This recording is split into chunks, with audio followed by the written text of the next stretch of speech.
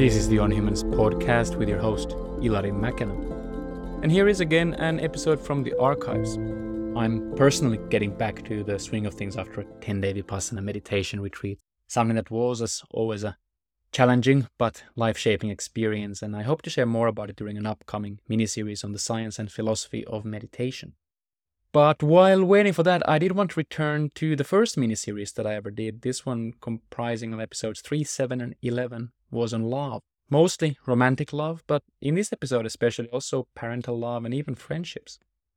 Doing this series was a very important experience for me personally. I really feel it made me appreciate this human emotion even more. And at the moment, it's also a time in my life that I reflect a lot on the meaning of love. I recently parted ways with my long-term partner, and this has made me all the more sensitive to the beauty and difficulty of this feeling.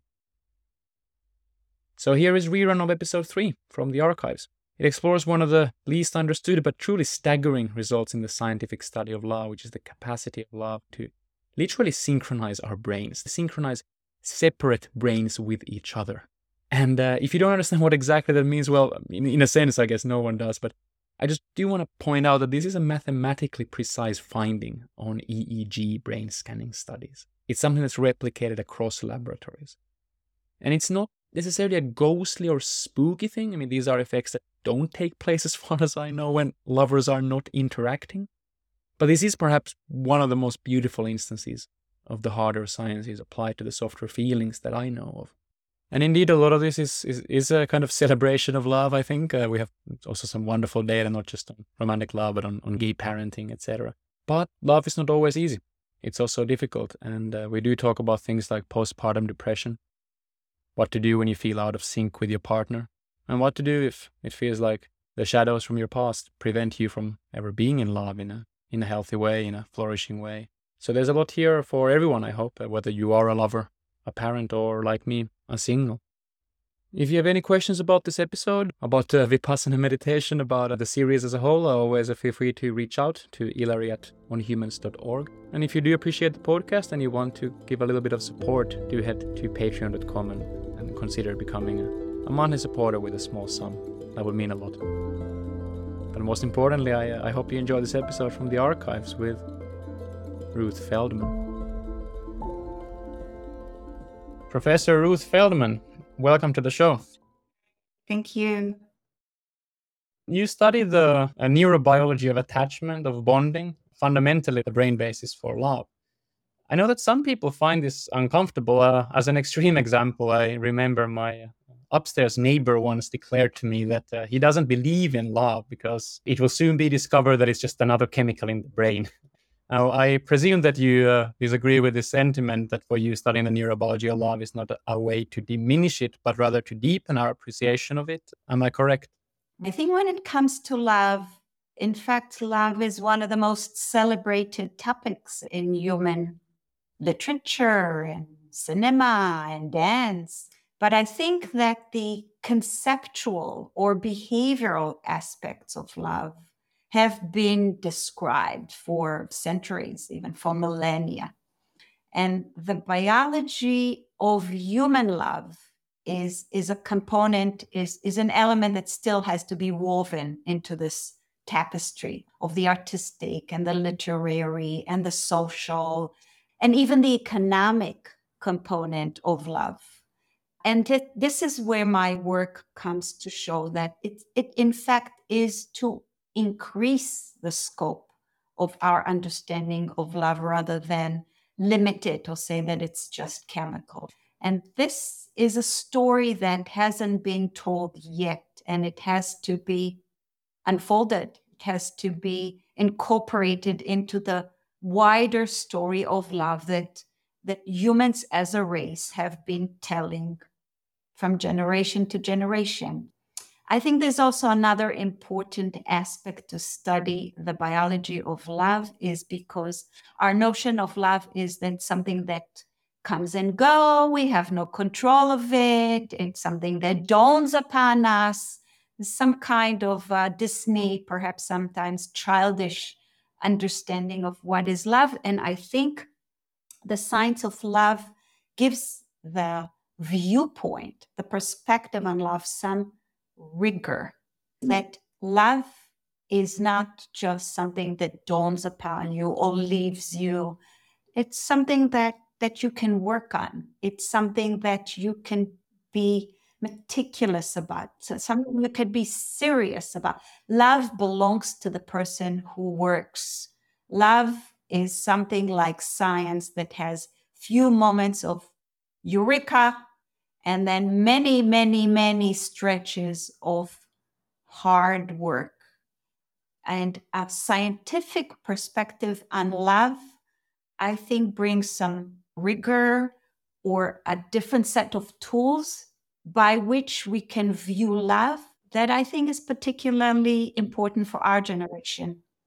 You know, having raised my children and being in a loving marriage for many, many, many years. I got married when I was 20. I had my first child when I was 22.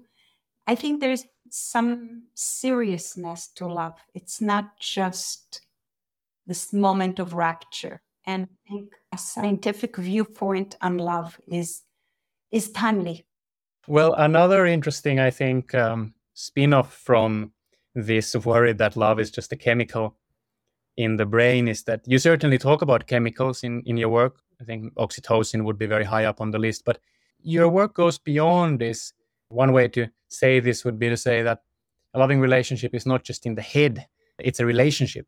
And just like a symphony is not just inside a single instrument, it's in the relationship between instruments.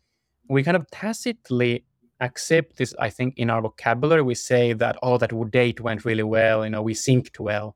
Or we might say with my partner, on some days we say, oh, today we're not really in sync and we're not syncing well today. And we all know what this means behaviorally, experientially.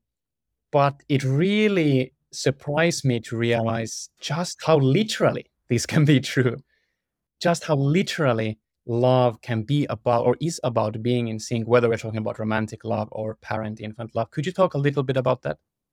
I remember very strongly that sense of synchrony at the time when I was a teenager. I was in college, I was playing jazz, and those moments when you sync during jazz playing, during improvisation, and everybody knows exactly where everybody else is and when everybody cuts in and goes out. And there is that sense, I dare say, of transcendence, that there is something about the music making that you get out of yourself and that you're part of a whole, that through shared time you make meaning.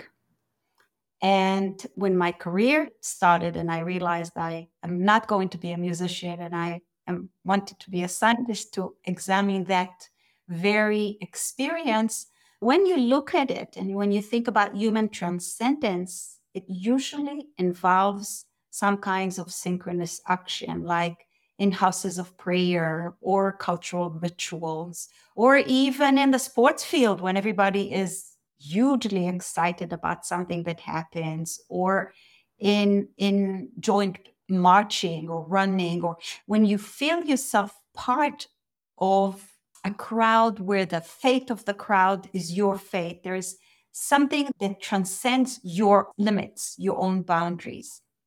And this is based on actual synchrony between my movements and your movements, my brain oscillation, your brain rhythms, my oxytocin release and your oxytocin release. It has a biological basis to it, but it transcends beyond the biology. And I think over here, most social neuroscience are Spinozistic, that there's no differentiation. We're away from the Cartesian model of division of brain and body, or body and soul. There is this notion that everything we feel or believe or intend has a trace in our biology, has a trace in our brain. And love, synchrony, transcendence, empathy, those are concepts, but they have a trace in our brain and a trace in the relationship, which could be mathematical and exact and scientific and falsifiable, but it also transcends that into the mind, the soul, The experience of love. the experience of love.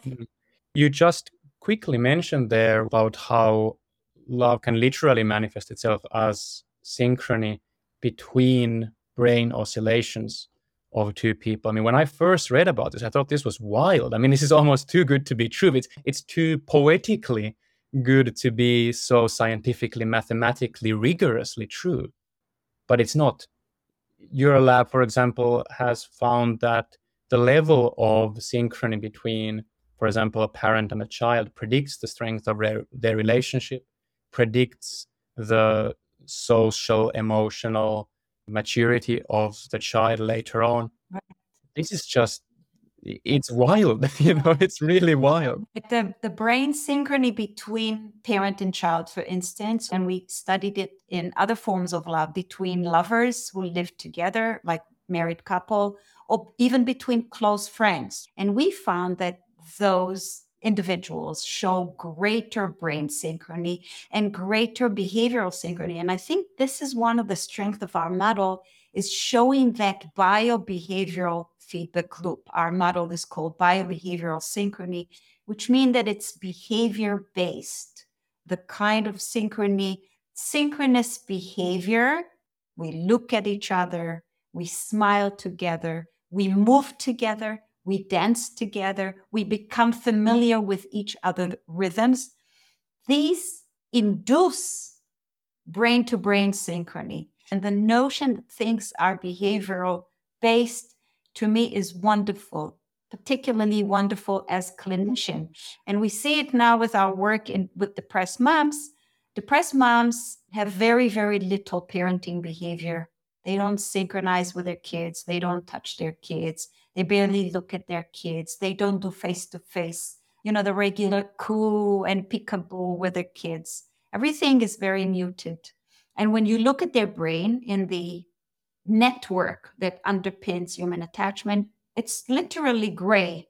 You get this fMRI outputs, and rather than shining in all kinds of colors, you see gray. The mother isn't excited. Her reward structures aren't activated by seeing or playing or remembering her infant. And you have to trigger it. And there is very, very little brain-to-brain synchrony. And you say, what would I do to help that cycle trigger? You teach them to synchronize behaviorally through literally working with them on how to behave to their infant. It's called video feedback. We videotape them. We take the video to the lab. We microcode the video. We show the mother those very, very few episodes when she was connecting with a child, even if it's 10 seconds out of 7 minutes. And then we teach the mother step by step. We decompose it. Mutual gazing is interaction, mutual smiling. You see in 8 sessions, not only that the interaction becomes so much more joyous and so much more coordinated, but that their biomarkers go up. The suppressed level of oxytocin goes up in mother and in baby. And the brain-to-brain synchrony begins to activate. And it's grounded in behavior that is coordinated and enjoyable. What about in loving relationships? I earlier alluded to the idea that I guess in any loving relationships, you also find these moments or these days when you're like, we weren't really syncing. What's the science-based tool in those moments? In the moments where synchrony goes out the window? Out the window, not even in a very dramatic way, just feel. So I think people have a wrong notion about synchrony. The notion that synchrony is a perfect match. And, a perfect match between the biology of two individuals, you will only find in one occasion. 2 brain dead people sitting one next to each other in a hospital bed, and there is a machine pumping their heart. That would be perfect. Any living organism, two living organism, will never be in perfect synchrony. Certainly not two humans whose brain are so enlarged and complex. There is no way that there is no need and there is no way. So synchrony is basically a process where there are brief episodes of match and longer episodes of mismatch, where, we connect and then one goes one way, we laugh together and then you say something and I say something, or you go into your own thoughts and I go into my thoughts, or things don't really work between us. I thought you'd do the dishes and you thought I'll take the garbage, etc. So there's very brief and intense. You see it even in brain oscillation or in behavior. Very brief moments of sync. And then there's longer episodes of no sync. I would say between mother and infants, it's about a third to sync and about 2/3.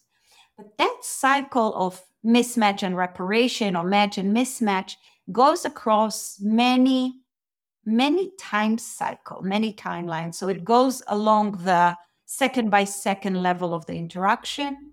It goes about the day by day level, because some days you're better with your partner and some are less. Some days you're a better mother and some days you're stressed at work. And then in the length of the relationship. So think about the mother-child or the parent-child relationship from birth to adulthood.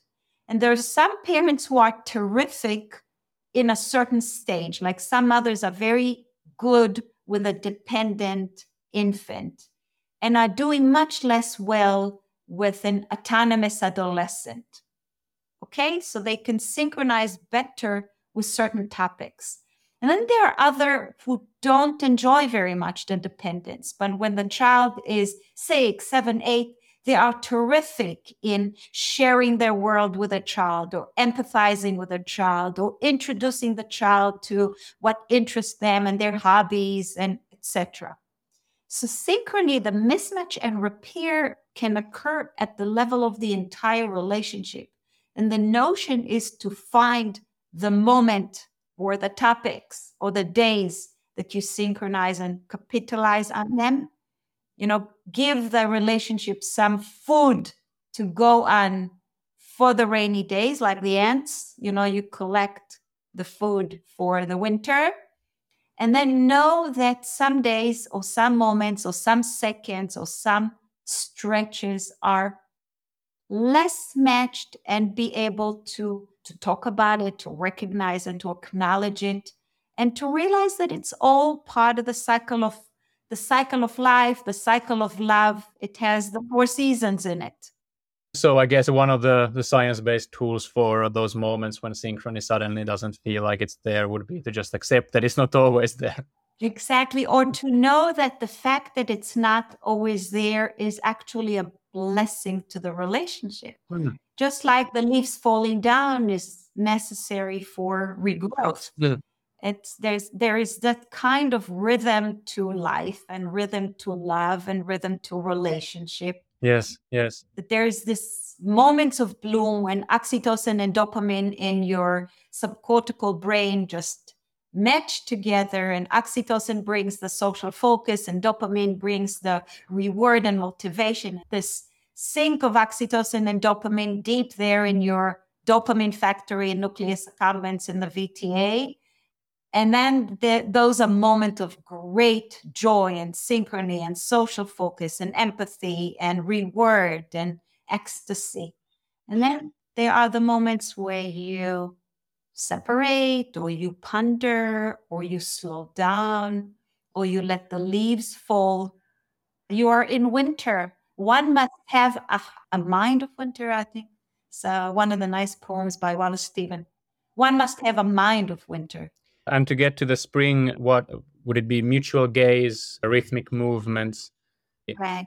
So I think mutual gaze is a universal. I think some cultures use it more than others, and also very clear in any human social relationship. I mean, you stand online in Starbucks for coffee. So how do you know your turn is on? you and the person who makes coffee, you share your gaze, and then they give you, and then they avert it and they turn to the next customer. So moments of meeting, of social connection, whether familiar or stranger, loved one or not loved one, they build on shared gaze. But then there are culture specific features or signals or symbols. So some cultures do. In every culture, there are yearly rituals that often involve some kind of joint movement or joint prayer or joint dance. So synchrony has been a very, very powerful tool in human societies, I would say, across history and cultural communities to make us connect to one another, define the in-group, define the family and the society. Also, unfortunately, to derogate those who aren't us. So basically, and I've done some work on that, showing that the biology of love and the biology of hatred are basically based on the same system, the same oxytocin that supports our love to our kin and bonding and family formation and group formation and empathy. They also, oxytocin also support outgroup derogation and ethnocentricity. How much is that the case? I've seen very conflicting data on this. We actually talked about this in the episode with Patricia Churchland. We both ended up being very agnostic about the strength of that result because I've seen data that speaks in favor of that. But then also, I think in one of your articles, I learned that even with strangers, for example, having eye contact with a stranger has a positive oxytocin response. There seems to be also this capacity to just very rapidly sync with strangers, not just with our family, not just with our loved ones. So it seems to be that in a way, to the extent that the seeds of xenophobia are baked into oxytocin, well, maybe the solution is also, or what do you think about that issue? So I think a synchrony can happen with in various degree with our loved ones and with strangers. Yes, not sure that eye contact with a stranger or eye contact with a stranger will not in of itself activate your oxytocin system, but it's definitely consistent. Put together two strangers in a collaborative task and you would see brain to brain synchrony. I think the question then comes to, and I agree that we don't have good data, not from my lab, and I'm not sure about other lab, but that what happened when someone is perceived of as an enemy. And I think our system is much more welcoming to a stranger. I meet a stranger in the street, or there are experiments of most of the brain to brain study, in fact, involved strangers, that two people were asked to do some synchronized or collaborative or cooperative movement together. And then they showed that while they are cooperating, they do need to take into account the other person's movement and intention and goals. And you do need to incorporate in a predictive way the brain activity of the other person when you want to do a collaborative action. The question is what happens when fear gets in the way. So it is not the fact that someone is a stranger as such. Right. It would not be evolutionarily viable to activate your fear response to anyone, any student that you don't know that's coming into the room or in your work group, a work group of strangers. You're not going to activate your fear response. But when somebody is marked as a potential enemy or threat, whether it's from an enemy, in my country, there are clearly generations of fear about the other culture. Sometimes it's racial. There's somebody from another race is marked as dangerous. And I think here a lot of time it filters, or we have even evidence showing that it filters top down. For instance, in the brain basis of empathy, when we measured the brain basis of empathy to the pain Israeli youth of Palestinian and Palestinian of Israeli. So the brain basis of empathy works on an automatic quick response of a half a second, and then a more cognitive response that is longer, that is more top down. And we saw that the brain automatic response to the pain of in-group and out-group was identical and happened to the in-group and the out-group. We have this half a second of grace where we embrace the humanity of all and we empathize with the suffering of all. And after that half a second, those top down mechanisms that are more cognitive, but are critically needed for us to understand what the pain is about and plan a way of helping, those shut down. They only activate to your in group and they shut down to your out group. This, in fact, was the basis of our intervention for Israeli and Palestinian youth, 16 to 18-year-old. We built an intervention specifically understanding the affiliative matrix and getting to know each other and doing a lot of poetry reading and scripture reading and cultural activity and dancing and moving together and learning how to dialogue a conflict in a synchronous way. So in those sessions, they learned about affiliation, about prejudice, about empathy, about conflict, and how to dialogue them. And at the end, we show that this altered their brain response. It's like opening empathy to human being rather than opening empathy just to your loved circle, to your tribe, to your family. Very interesting. Fascinating. Of course, this has a lot of practical consequences, but I'm also interested in what is the role of oxytocin in human relationships with strangers. I think is such a fascinating question because, for example, in one of your papers, you write, quote, unlike other mammals, which require familiarity with conspecifics for biobehavioral synchrony, humans display behavioral synchrony towards strangers, unquote. And we talked about this also with Patricia Churchland about how for her, the origins of our care, our morality is in our being creatures that are born very immature, which requires care in, first of all, in the evolution from the mother to the offspring, later on from other caregivers, and then how this spreads to all other kinds of contexts where we care.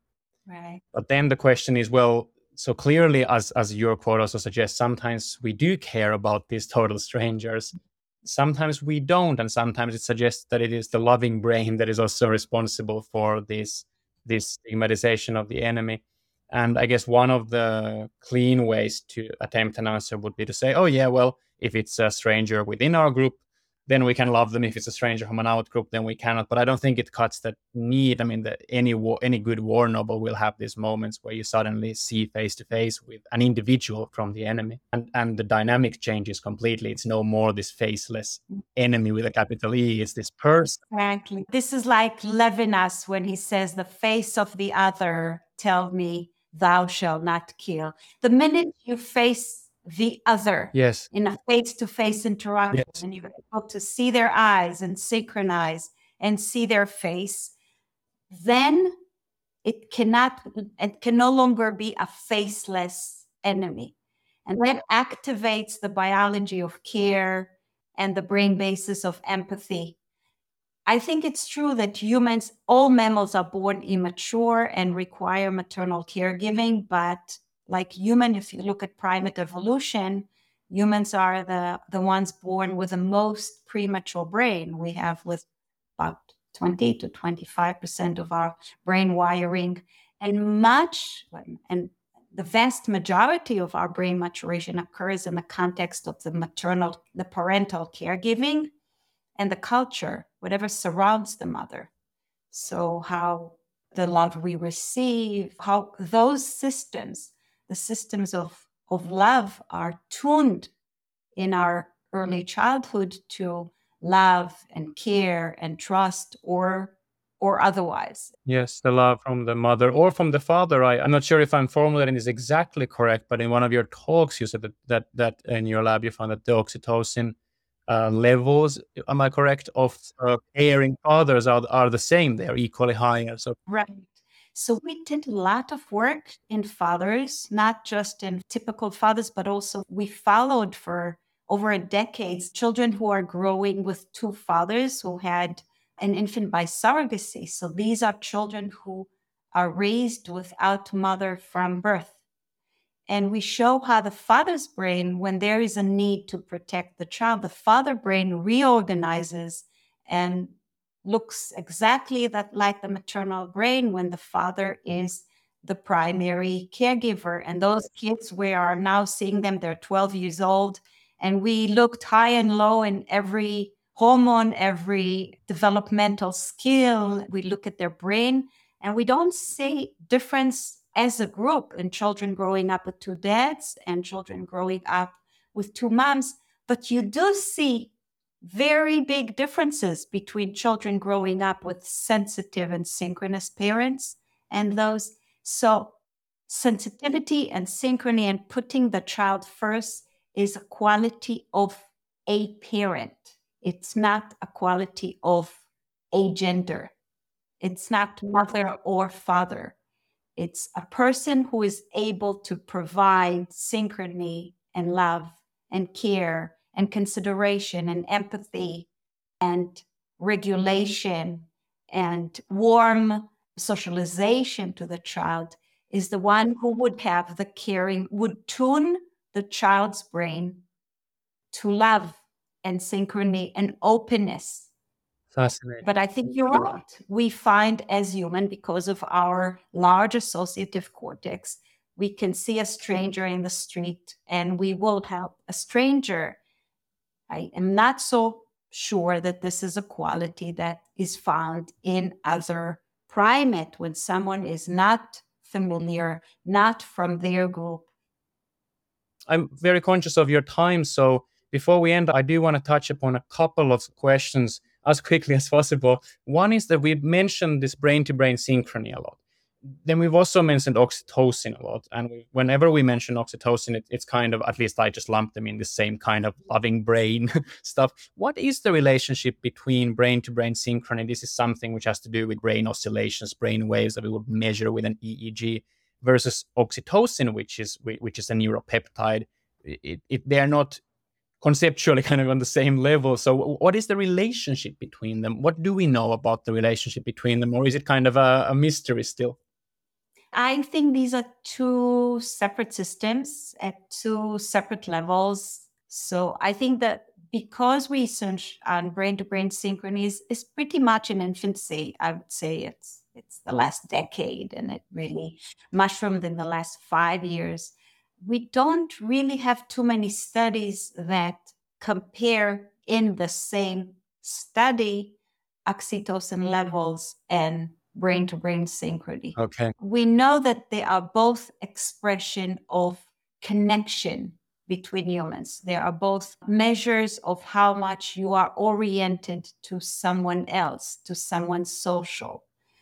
Yes. The second question I do want to ask before we end is, what about those of us who did not have that wonderful synchronous experience in our childhood? I think you've quoted John Bowlby, who said that it is in childhood that we learn to love. And there's a beautiful side to that. It just demonstrates how big of a gift love can be in childhood, much more than any material gift that can be given. But there is a shadow over that, of course, which is that not all of us have that.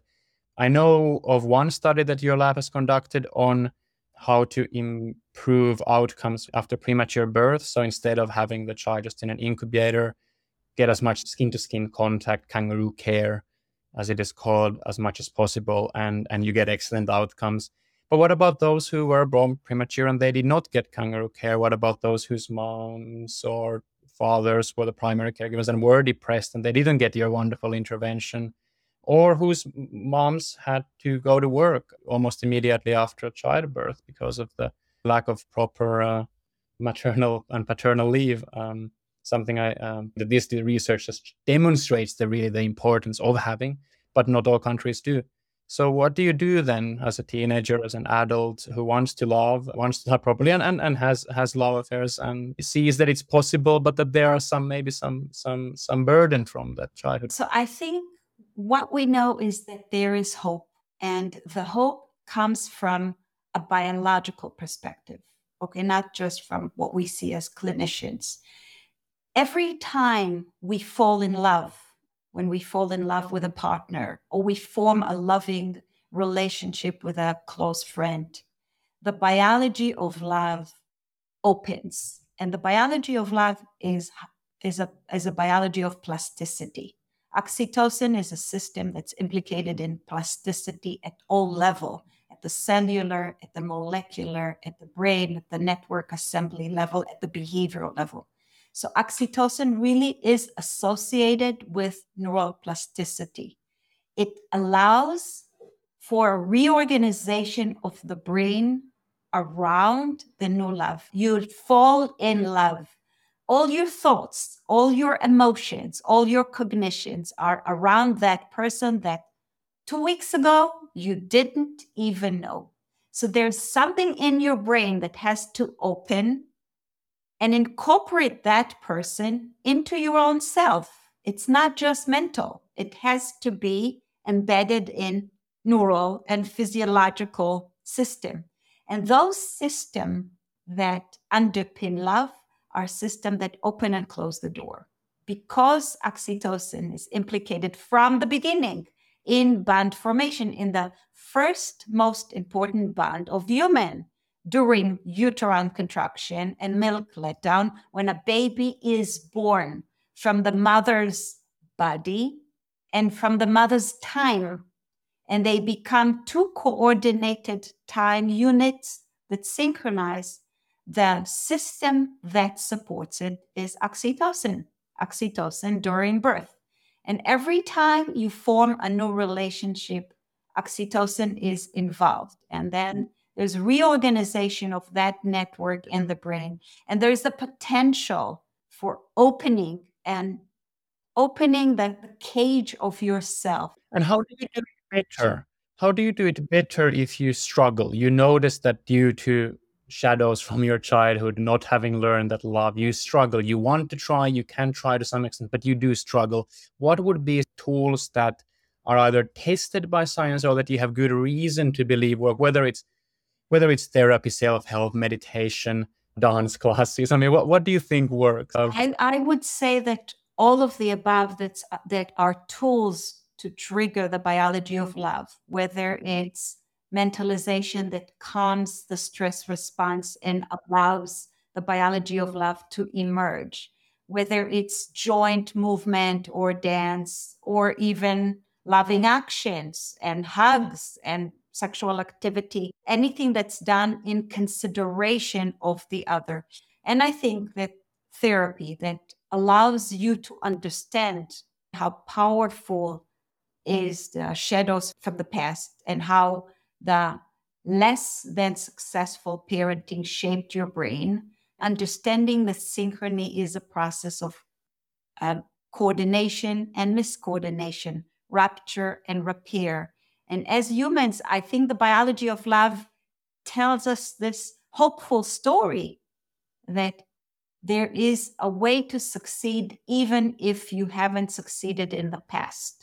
That each relationship brings new opportunities, not only mentally, but also biologically. That synchrony is a process of practice to learn who is the person, who is the other person, to match their rhythms, to understand their desire, to predict his or her brain state.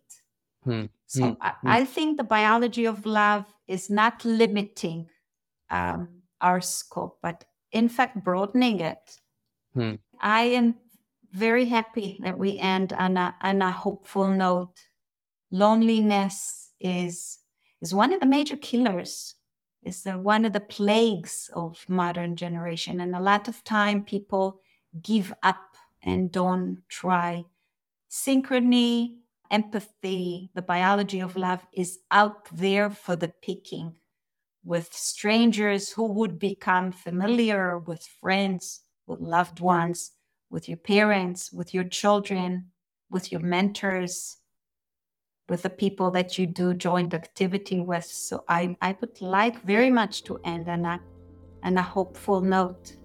Professor Ruth Feldman, thank you very, very much for taking the time. Thank you, Larry. It was a pleasure to talk to you. So that was it. That was a rerun of the episode 3. If you enjoyed it, then do also check episode 7 with Robert Sternberg and episode 11 with Helen Fisher. Both are really legends in their field and have really wonderful insights into the same topic. And if you did enjoy this, indeed, maybe it's a good idea to share it with a loved one. Anyway, I hope that you decide to tune in next time. Until then, take care.